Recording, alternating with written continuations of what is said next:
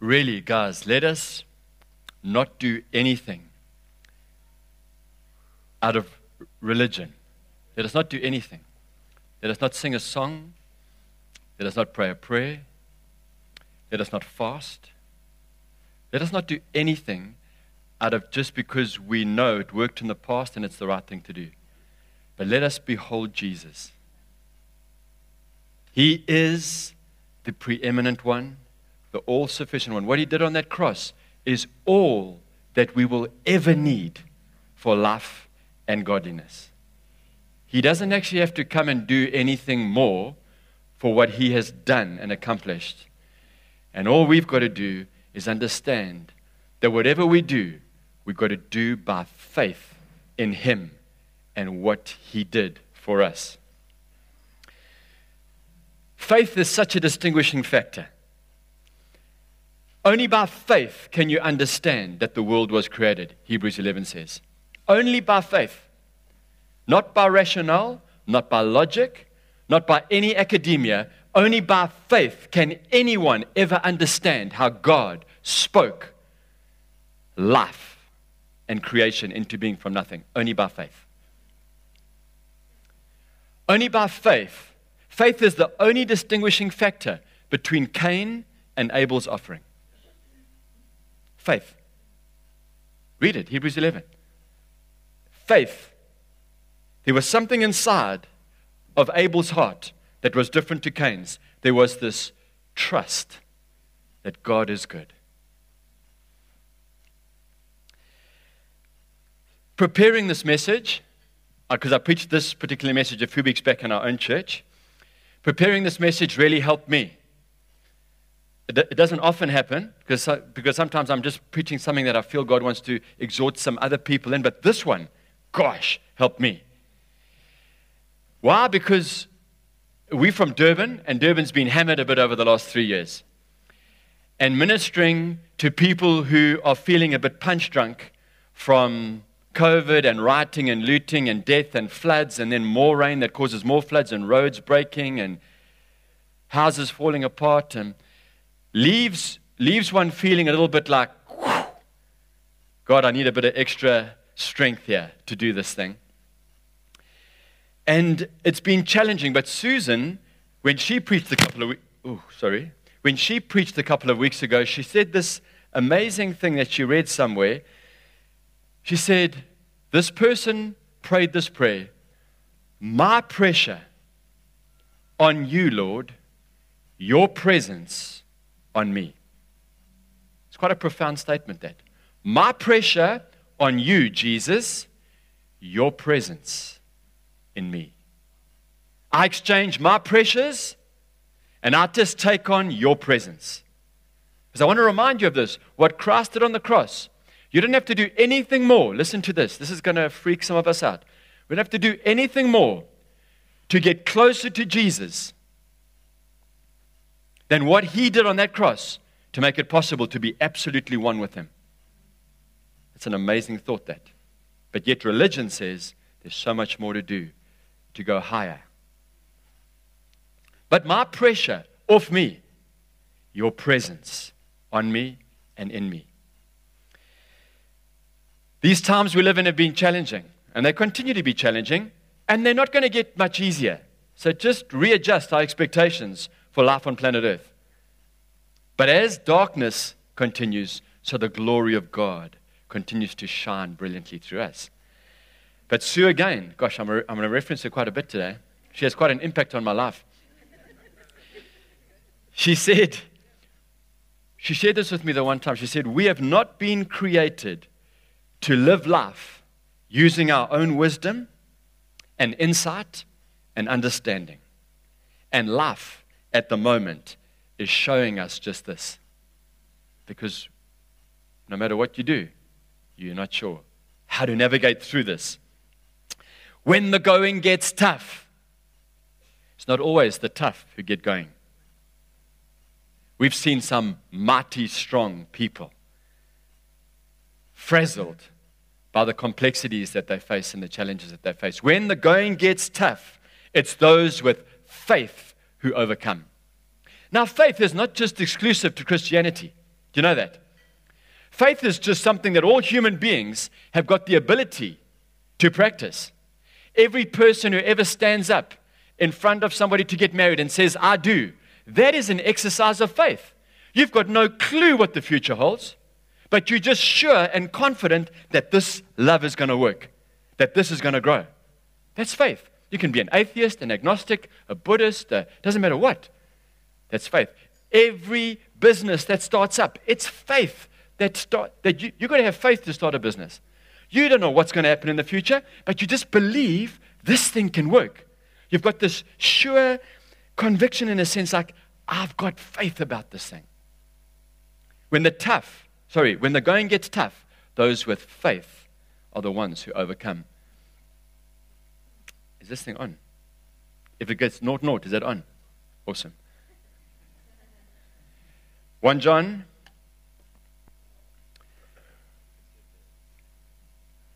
No, I can't. I knocked it over the other night, remember? 1 John 5 verse 4 says, for everyone, listen to this, for everyone who has been born of God overcomes the world. Not just some, not just the ones who really press in, everyone who understands they've been born again by the Spirit of God overcomes the world, and this is the victory that has overcome the world, our faith. It's that definitive, friends. It's that powerful. It's trusting in God that overcomes. Nothing else. We've got a temptation, however, to make faith something more than what it really is. We want to try and take it to the next level. Faith is just simply trusting God. We as disciples of the Lord, we're serving Him. We're serving King Jesus on planet Earth. And let's be sure not to try and be God. Let's be sure to not try and do what only He does. Let's be sure to not try and do what He's already done. But let's just live in a beautiful reliance upon the all-sufficient, all-supreme, preeminent King who has done it all. He is not going to have faith on our behalf. He intercedes for us. He's urging us on. He's representing us. But faith is something you and I put into practice, put into effect. Will you trust God even when the circumstances don't look so good? But we can make it something that it's not. When faith, listen to this, I'm going to give you 3 or 4 little aspects here. Because if faith is this, it can't also be this. Like if an orange is an orange, it can't also look like a banana. Is that better? Okay, just checking. Faith is, when faith is the power of my words and my wording in prayer, something is wrong. When faith is the power of my words and my wording in prayer, something is wrong. In other words, if I don't pray the right way, if I don't say the right words, then the trust is no longer in God, but in my words. Something is wrong. I'm now starting to lean on my own human understanding to get the result that I'm praying for. That's not faith. I've tried that in praying for the sick sometimes. When I didn't see some results, I started to think more about what I was saying than about Jesus Christ who paid the price for it all. And that's not faith. Second one. When faith is the power of my thoughts, something is wrong. When I'm focusing too much on my thinking in order to see the breakthrough, like I mustn't think that, I must think this, I'm thinking this. This is going to help me to bring the breakthrough. when it's shifted from Jesus Christ and what He's done onto the power of my thoughts, it's no longer faith in God. It's faith in my thinking. And there's a lot of secular, humanistic things that are infiltrating Christianity, where Christians are mixing what the world's teaching and our faith. And when you get a mixture of those things, you're not operating actually the way disciples of Jesus were called to operate. Listen to this one. When faith is the power of the confession that I make, something is wrong. Because now the power or my faith has shifted not into Jesus Christ and what He has accomplished, but into the power of my words and a statement of faith that is able to affect change. So as the words come out of my mouth, the confession, it's the confession that changes things. Well, funny, I don't really see that in the scriptures. But there's a whole movement in Christianity that is glorified the power of your confession to effect change. Now, I don't deny that confession doesn't change things. The human being is an amazing creation of God. And I'm going to clarify these things just now, but I'm saying Christians, disciples of Jesus, if our faith is not in Jesus, but rather in the right confession we make, something is wrong. And when faith is the product of my closeness to God, my holiness, my effort in serving God, something is wrong. Because faith rests in Jesus, who has done it. Because I've realized I cannot add anything better to what He's done. All I've got to do is truly trust Him. So today I want to talk about looking up at Jesus. Looking up at Jesus. I don't want it to depend upon me, because I've worked out I'm not so clever and I'm not so strong and I'm not so tough. And when the going gets tough, it's not the tough that get going, it's those with faith who get through. Faith is reliance upon who God says He is and what He's revealed to us in the Scriptures. Especially and perfectly in Jesus. Jesus is the Word of God. So when you read the New Testament, this is going to shock some of you. When you read the New Testament, whenever you see the Word of God, and Paul gave them the Word of God, he's not talking about the Bible, because the Bible wasn't there yet. He's talking about the words of Christ. Christ Himself, the Word made flesh, who dwelt among us. The grace of God that has appeared to men. That's what he's talking about. So I'm talking about looking up at Jesus. He is revealed in the Scriptures. And to focus on Him. You see, because we have to rely upon that which has also withstood the test of thousands and thousands of years, because you've got some random human beings on the internet who are now trying to tell us who God is and what He's like. And I'd rather listen to that which has withstood the test of thousands of years and the stories of common people like you and me who are reiterating the truth that is revealed in the Scriptures of who Jesus is and what He does, than some random human giving us new stuff that sounds so existential and sounds so ethereal and so leading us away from Jesus. Now, don't get me wrong. I want to say the following. I believe emphatically in closeness and intimacy with Jesus. But my faith depends on Him and not me. I believe in good thinking, not stinking thinking. Because it does affect your life. But I don't want to put my faith in my thoughts or my ability to think good thoughts. I believe in praying good prayers, not stupid prayers. Because sometimes we pray for things that God already did. But He's not offended, don't worry. It's just not a powerful and effective prayer because it's just a silly prayer.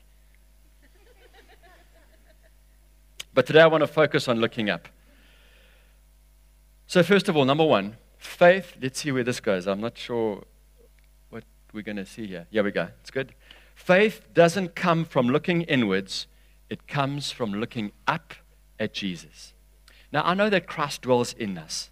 Okay? So someone's going to say to me, yes, but Christ dwells in me, so I'm looking at Jesus in me. I'm not talking about that concept of faith. I'm talking about looking inwards at you, at your Christianity, at your closeness with God. Faith doesn't come from that. Faith comes from looking up at Jesus. It is good to have a non-judgmental self-awareness. Susan always talks about that. This is the third time I've referenced you, babe. Listen to this, non-judgmental self-awareness. So God, I realize I'm struggling in this area a bit. Non-judgmental. Doesn't bring guilt and shame and condemnation because He's removed that on the cross. But I'm aware of it. But whoever looks inwards is not going to be operating from faith. In fact, the exact opposite happens. Look up at Jesus. There's a beautiful scripture in 2 Corinthians 3, verse 18, which I spoke on Thursday night, which says the following, and we all, Paul writes, we all with unveiled faces, able to see, because Christ removed the veil, contemplate the Lord's glory in the face of Christ. And we, who are contemplating the Lord's glory in the face of Christ, not looking inwards, looking at Jesus, are being transformed. The contemplators beholding Jesus are being transformed from one degree of glory to another into the image of the Son of God we're beholding. All this is from the Lord, not from our own ability to contemplate. You see, our faith is in Jesus and what He does. Our faith is in the Spirit of God releasing to us when we look to Him. We just receive because we are focused on Him, not focused on ourselves. Let's not get swept along by the tide of humanism that's wanting to infiltrate the church. In Christ alone, my solid rock. Whoever puts their faith in Him will never be disappointed. You know that the original fall of man was about man wanting to be like God. Not godly, like God. The deception came, you can be like God.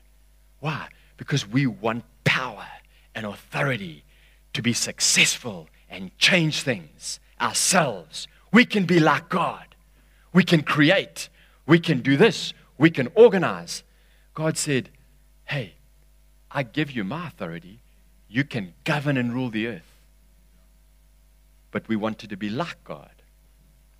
Nowadays, there's a tendency for human beings to want to be gods, to want to be like God. Still the same deception. We still fall to it. But I want to say this, Christian, if you're a Christian, you are not God, and you are not a little God.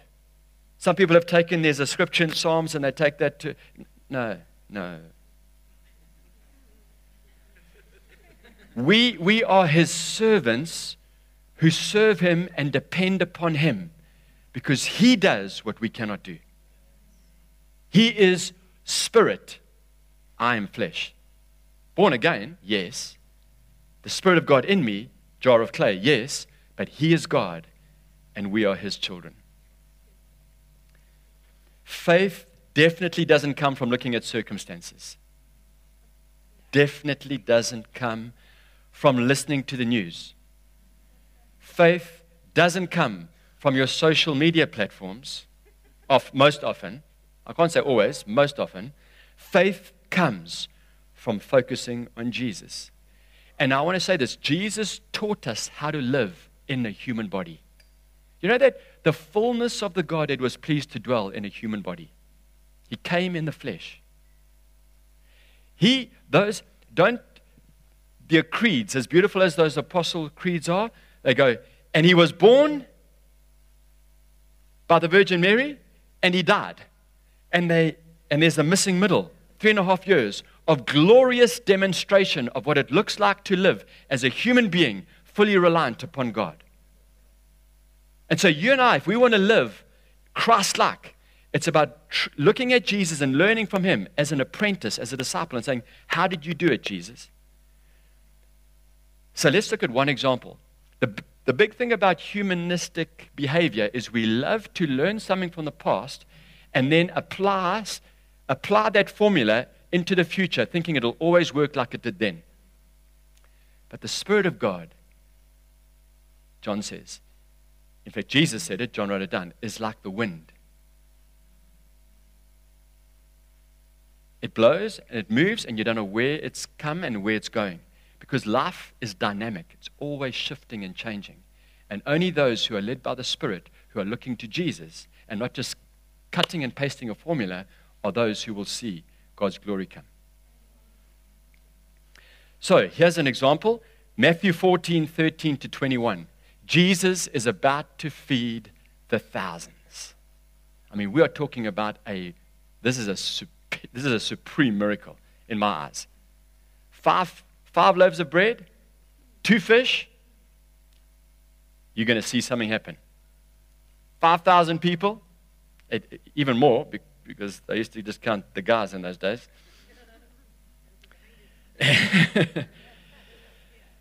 So Jesus replied to his disciples. I just want to see what comes next, because I'm never sure here. Hey, there was that scripture there. Here we go. And Jesus replied, don't let them go away. You give them something to eat. He says to his disciples, you give them something to eat. And he says, bring them here to me. And he directed the people to sit down on the grass, this is Jesus, the Word in flesh. I want you to get a picture of this. This is the Son of God who calls himself the Son of Man. Because he's saying, hey, I identify with you. I'm like you. You like me. Taking the 5 loaves and the 2 fish, he looked up to heaven and he gave thanks. He's God on the earth. But he's showing us, I don't have what it takes to do this. I am reliant upon my Father and his power to feed you. And he took the loaves and the bread and he looked up, saying, guys, don't put your eyes on me right now. It's God who's going to do this. And he gave thanks. Thank you, God, that you're going to do this. That's how he wants us to operate. He didn't take the 5 loaves and the bread and the fish and go, I command you, multiply in my name. Didn't do that. He's trying to show us how to live. When you face that problem that you don't know what to do, it's not in your confession. It's not in your ability to think right. It's in Jesus for us. It's in God the Father for him. Look up. Don't look in. Look up. Don't look around. Look up at Jesus. Faith in him and him alone is what can change anything. You see, friends, faith that leads to confession first and commanding first before looking up and trusting him, there's something wrong. I'm starting to act like a little God. And there are sectors of Christianity that have taken this to a level where we say, well, we have the authority, we have the Spirit of God, so we command like God. I say, well, I still want to learn from Jesus. Don't get me wrong. There's a time to command, but don't make it a formula, because Jesus never made anything a formula. Faith isn't me multiplying food, although it happens in my hands. Here's another example. Peter walking on the lake. Don't picture a calm, glassy lake. So it wasn't a calm, glassy evening. There was a howling raging wind. Listen to this. Matthew 14:22-32. Let's see what's coming here. Here we go. Immediately Jesus made the disciples get into the boat and go ahead of him to the other side, while he dismissed the crowd. After he had dismissed them, he went up on a mountainside by himself to pray. He went to look up.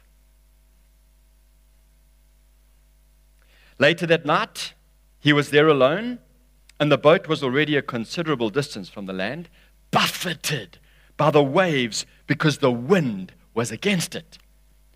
Shortly before dawn, Jesus went out to them walking on the lake. When the disciples saw him walking on the lake, they were terrified. "It's a ghost," they said, and cried out in fear. But Jesus immediately said to them, "Take courage. It's I. Don't be afraid." "Lord, if it's you," Peter replied, "tell me to come to you on the water." Waves, wind-blown waves, like faith. Like, Jesus, if it's you. In other words, my eyes are on you. Call me, I'm coming. And what does Jesus say? Come. That's all. Just come. Peter got out of the boat and he walked on the water. And he came toward Jesus. But when he saw the wind, he was afraid. And beginning to sink, he cried out, "Lord, save me." And immediately Jesus reached out his hand and caught him.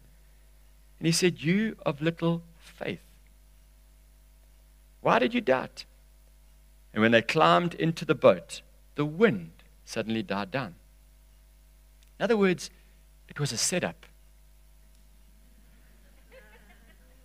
It was to see, let me show you what's possible when you listen to me and you trust me. The moment you start to look at the wind, you start to look at your bank balance, you start to look at the problem at work, you start to look at the problems and fixate on the problems, you will sink. But don't worry, call out to him, he's right there. He'll just reach out and say, "Come, get into the boat." Faith. You can do it. Faith. Just look up at me. Are you looking up? And the last major one I want to talk on is Genesis 22, verse 1-14. This is also quite a profound one for me. So this is where Abraham is called by God to go and sacrifice his son. So let's go through it. After these things, God tested Abraham. It's a setup. And by the way, God tests us not to see if we'll fail, but so that we will learn that we've actually grown. Like, oh, God, thank you. I messed that up last time, but thank you. After these things, God tested Abraham and said, "Abraham," and he said, "Here I am." And he said, "Take your son, your only son, Isaac, whom you love." Those words sound familiar? Don't they? "Here is my son. You are my son, my only son, whom I love. With you I'm well pleased." You see, we ought to read Scripture looking for the revelation of Jesus, because everything was but a shadow, in a sense, pointing to him. So when you read that verse, you go, wow, that's like a picture of God and Jesus. "Take your son, your only son, whom you love, and go to the land of Moriah and offer him there as a burnt offering." Like we freak out at that. In those days, burnt offerings were far more common. They were quite a savage people. So Abraham rose early in the morning, and he saddled his donkey, and he took 2 of his young men with him, and his son Isaac. And he cut the wood for the burnt offering. And he arose and he went to the place that God had told him. What would I do if I heard God say, "Take your son, your only son, whom you love"? We are very quick to just say no to God. He asks us to do some things that seem ridiculous, and instead of trusting his goodness, we just say no. Or we say that can't be God. And if we say no to God, we circumvent an incredible journey and discovery of faith and reward and glory. We ought to think of obedience as loving and trusting him and not as something transactional. It's just a response to love and trust him. So, on the third day, Abraham lifted up his eyes and he saw the place from afar. There it is over there. And then Abraham said to his young men, "Stay here with the donkey." Listen to this. "I and the boy will go over there and worship, and then we will come again back to you." What faith. He just knows the God that I serve, I'm not going to come back alone. He's asked me to do something that's impossible, but there's no ways I'm going to leave my dead son there. We will come back to you because I know his character. I trust him. That's faith. Hebrews 11 gives us the inclination or what is going on in his heart, where he says he considered that God was even able to raise his son from the dead if he'd sacrificed him. That's Hebrews 11, 17 to 19. Anyway, Abraham took the wood and the burnt offering, and he laid it on Isaac, his son. Picture of Jesus, friends. He's going to carry upon himself the cross. And he took in his hand the fire and the knife, so they went both of them together. And Isaac said to his father Abraham, "My father." And he said, "Here I am, son." And he said, "Behold, the fire and the wood, but where is the lamb for a burnt offering?" It's like he's saying, "Hey, Dad, I've seen you do this before. I've seen you worship before, but something's different now." Hey, parents, your children watch you, and they know when something's different. And Abraham said, "God will provide for himself the lamb for a burnt offering, my son." And God so loved the world that he gave his only son as the perfect offering for the sins of the world. And when they came to the place of which God had told him, Abraham built the altar there and laid the wood in order, and he bound his son up Isaac, and he put him on the altar and on top of the wood. Then Abraham reached out his hand and he took the knife to slaughter his son, and I can't imagine what he was dealing with in his human soul right there. But God. And the angel of the Lord called to him from heaven and said, "Abraham, Abraham." And those are the words you've been waiting for the whole time. And he said, "Here I am." And he said, do not lay your hand on the boy or do anything to him. For now I know that you fear God, seeing that you have not withheld your son, your only son, from me. The next verse is key. And Abraham looked up. He lifted up his eyes, and he looked up, and behold, behind him was a ram caught in a thicket by his horns. And Abraham went and took the ram and offered it as a burnt offering instead of his son. Now just think about this. If a ram suddenly ran into the bushes behind him, into the brambles, into the thicket, surely he would have heard it. And if a ram gets caught with its horns in, it's tussling, it's trying to get free, it's like a little mini buffalo in there, just trying to get out, you would hear it. So I reckon, and I'm surmising, but I reckon that ram got stuck there several hours before or the day before, and it exhausted itself, and it couldn't get out. And it just kind of collapsed in exhaustion, and it was there. But the key is this: only when he looked up was he able to see the provision that was already there. When you're looking down or you're looking inside, you won't see what God has already provided. So I say, church, look up. Behold the glory of God in the face of Christ. He has already provided. And those who behold him are being transformed from one degree of glory to another. Just quickly, in closing, the lame beggar was healed with Peter and John at the gate. He said, "Hey, give me some bucks." And they said to him, hey, look up. When he looked up, he got more than he was asking for. Faith is not reliance upon the faith victory of yesterday. It's not taking that and making it happen again, because that becomes confidence in your history and not God. In closing, Jesus calms a storm on one occasion. You know that one? Peace, be still, and suddenly the storm on the raging sea subsides. The one I just read to you earlier, it's a windstorm, waves, hard, the boat's being buffeted. What does Jesus do? Does he calm the storm? No. He walks on the water. He didn't use a formula the second time. You and I just want to calm every storm we see. In the name of Jesus. Hey, look up and say, God, what do you want to do in this situation? Because the Spirit of God is like the wind. Here's another one, just in case you always want to calm a storm. Paul is caught in a storm in Acts 27. On the sea, in a boat, with a whole lot of people. He's on his way to Rome. And it was 2 weeks of torment on the sea. They were trying to throw things overboard. They were putting boats down to try and escape. And what does Paul do? He doesn't calm the storm. He doesn't walk on water to safety. He looks up.